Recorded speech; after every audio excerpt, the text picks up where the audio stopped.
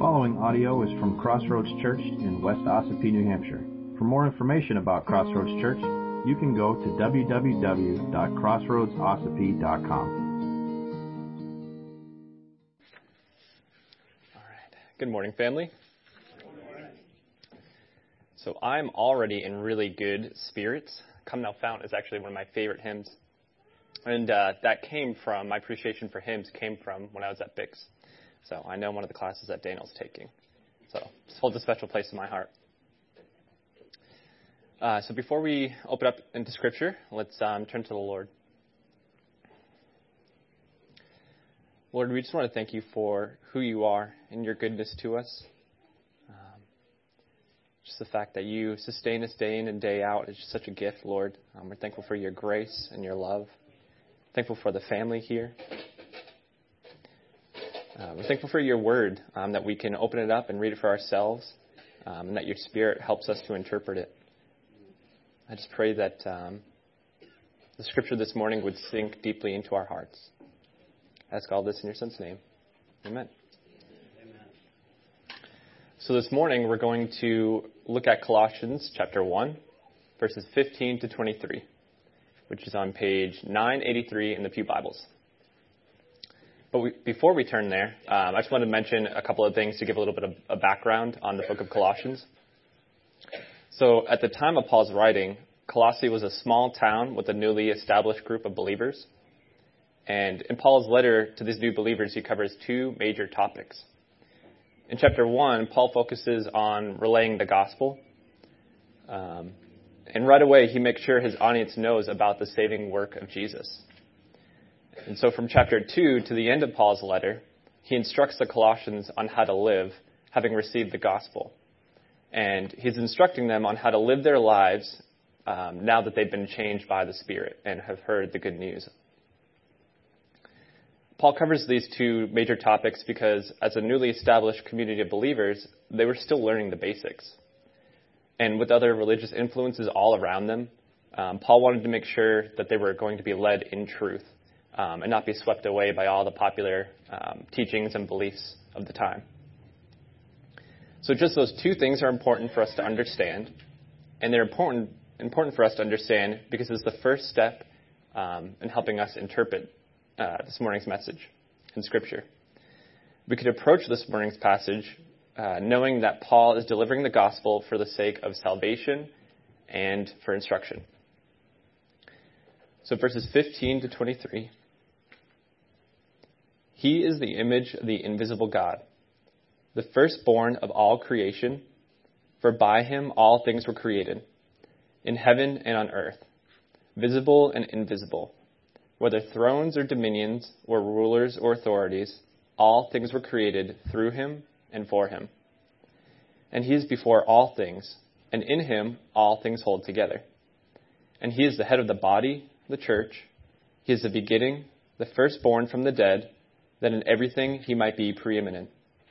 For in him all the fullness of God was pleased to dwell, and through him to reconcile to himself all things, whether on earth or in heaven, making peace by the blood of his cross.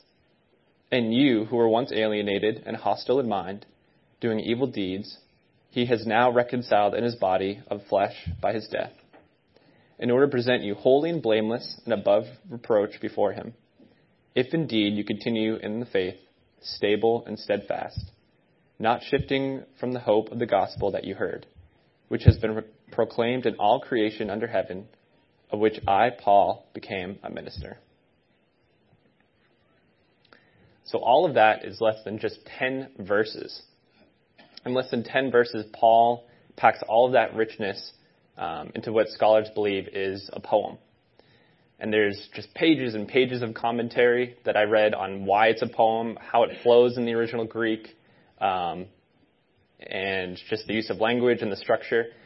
And all of that did make it into the first draft of this sermon, but I decided to spare you guys from that.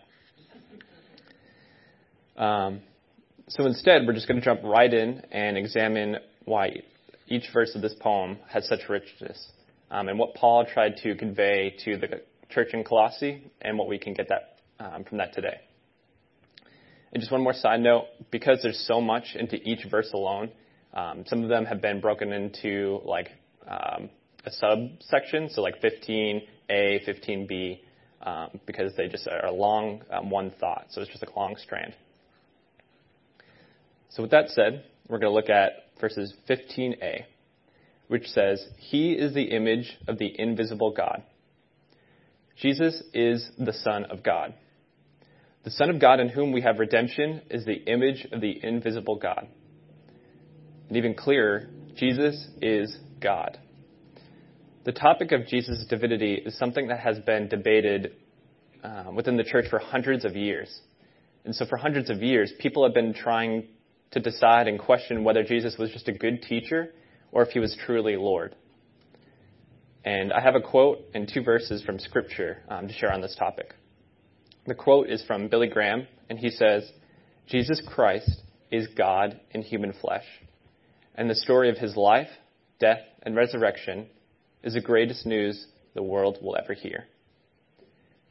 And the first piece of Scripture is John chapter 1, verse 18.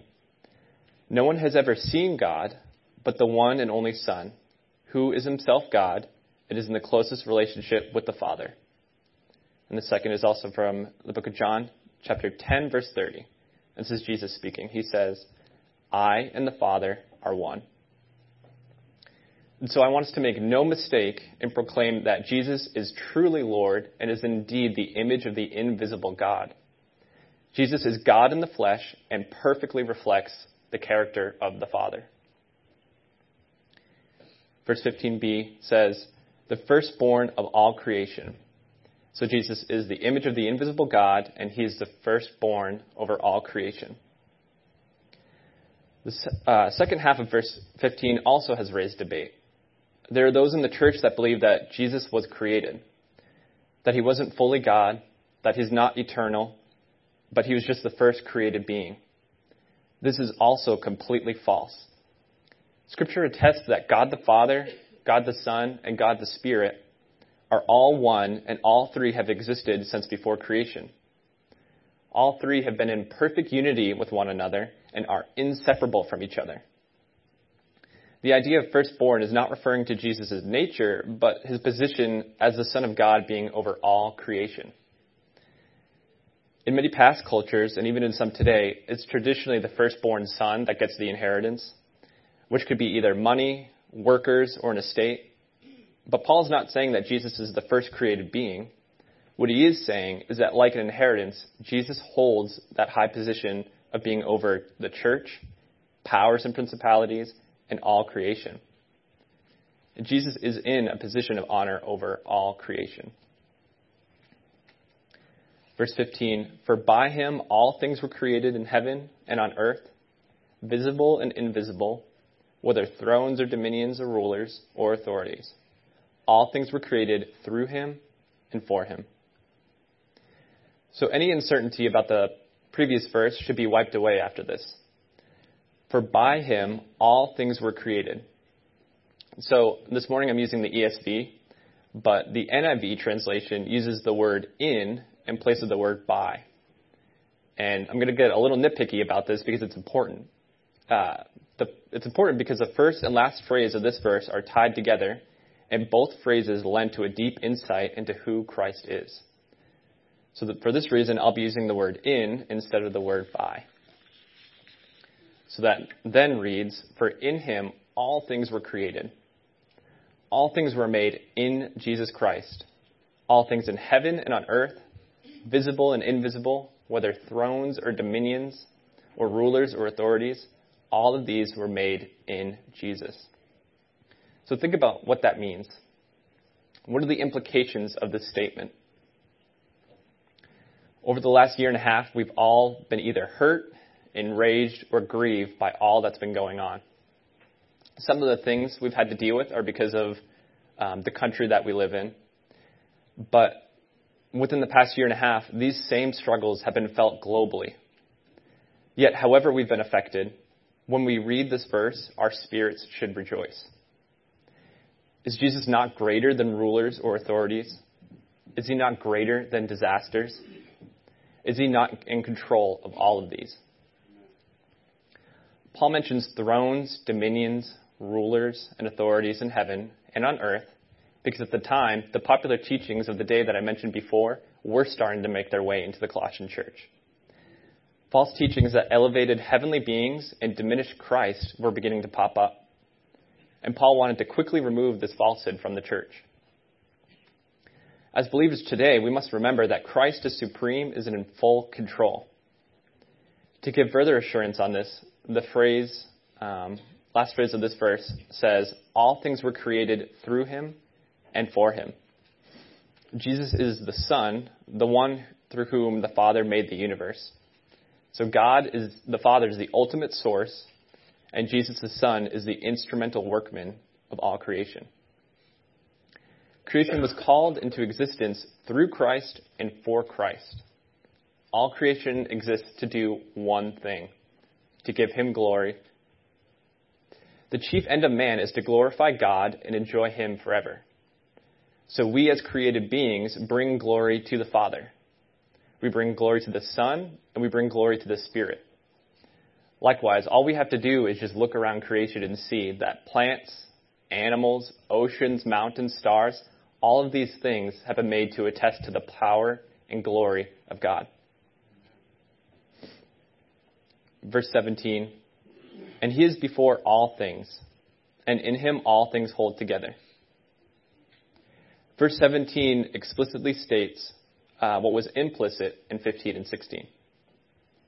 Jesus is before all things. There was never a time when Jesus did not exist.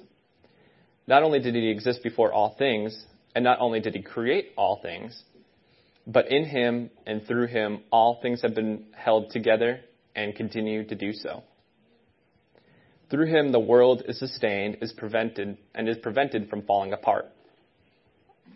Think of all the things that Jesus continually sustains. Your life, my life, all believers that make up the global church, non-believers, animals, stars, planets. The same God that holds the planets in place is the same God that is giving you breath at this very moment, and that is continuing to make our hearts beat without us even having to think about it. Our Savior Jesus holds all things together. Verse 18a, and he is the head of the body, the church. So in other areas of Paul's writings, he likens the church to a body. He explains that the body is made up of many different parts, just like the church is made up of many different people. And as different parts of the body serve different functions, so don't the members of a church. However, the head of the body seems to be a reserved place, or in a reserved role. Paul states that Jesus is the head of the body and the head of the church. We as believers belong to the church universal and can declare Christ as our head.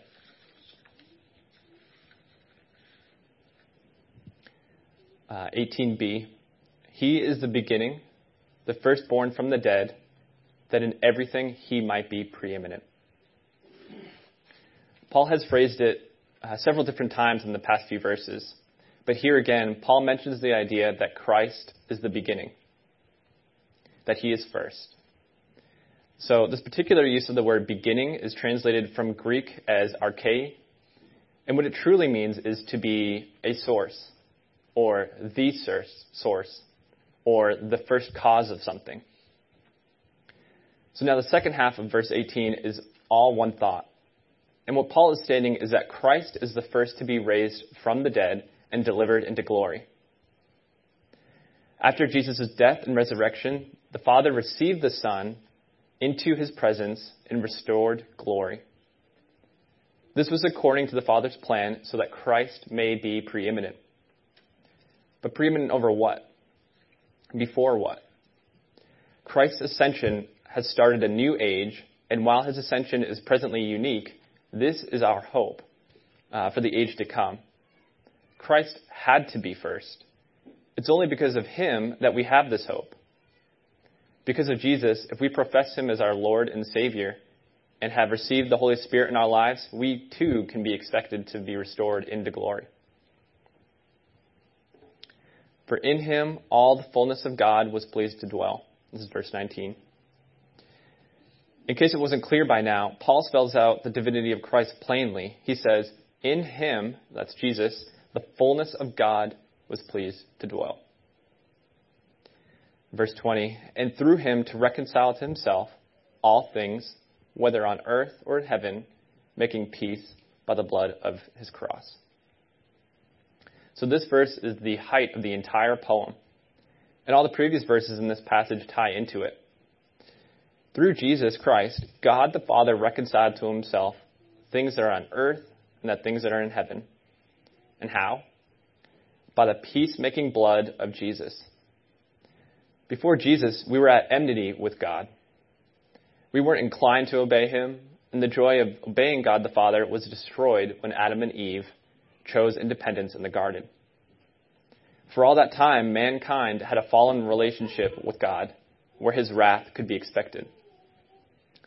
But now, because of Christ's atoning work, God's wrath has been satisfied, and the relationship between God and us has been restored. Sin and death have been defeated, and now for the believer, glorification is assured. Verse 21 to 23. And you, who once were alienated and hostile in mind, doing evil deeds, he has now reconciled in his body of flesh by his death, in order to present you holy and blameless and above reproach before him. If indeed you continue in the faith, stable and steadfast, not shifting from the hope of the gospel that you heard, which has been proclaimed in all creation under heaven, and of which I, Paul, became a minister. Again, this is where Paul wraps up the whole gospel in these verses. We were once alienated with God, with no desire or inclination to obey him. Yet he has restored us to himself by the work of Jesus. If we continue stable and steadfast in the faith and are presented with the Holy Spirit, we are presented as holy and blameless before him. And that is a powerful display of God's grace. This is the God that we serve, one who seeks us out to restore us to himself, not because of anything that we have done, but because of who he is. And so if you know Jesus as your Lord and Savior this morning, I encourage you to remain steadfast in the faith and run the race that's been set before you. If you don't know Jesus as your Savior this morning, I encourage you to call upon him, confess your need for him, and ask for his Spirit to make you a new creation. Amen? Amen. Let's pray. Lord, once again, we just thank you for your word, the scripture that we can read to know more about you and your Son, your nature, and your plan for salvation. We're thankful that we have been included into it, Lord, not because of anything that we have done, but because of who you are. Your nature seeks us out and wants to restore us to yourself. I just pray that you would encourage anyone who does profess Christ as their Savior this morning, and anybody who has not known your Son as the Savior yet, that you would just soften their hearts and make them a new creation. Lord, send your Spirit to them. I ask all this in your Son's name. Amen. If you would like to participate in the mission of Crossroads Church through financial support, checks can be mailed to Crossroads Church, Post Office Box 576, West Ossipee, New Hampshire, 03890.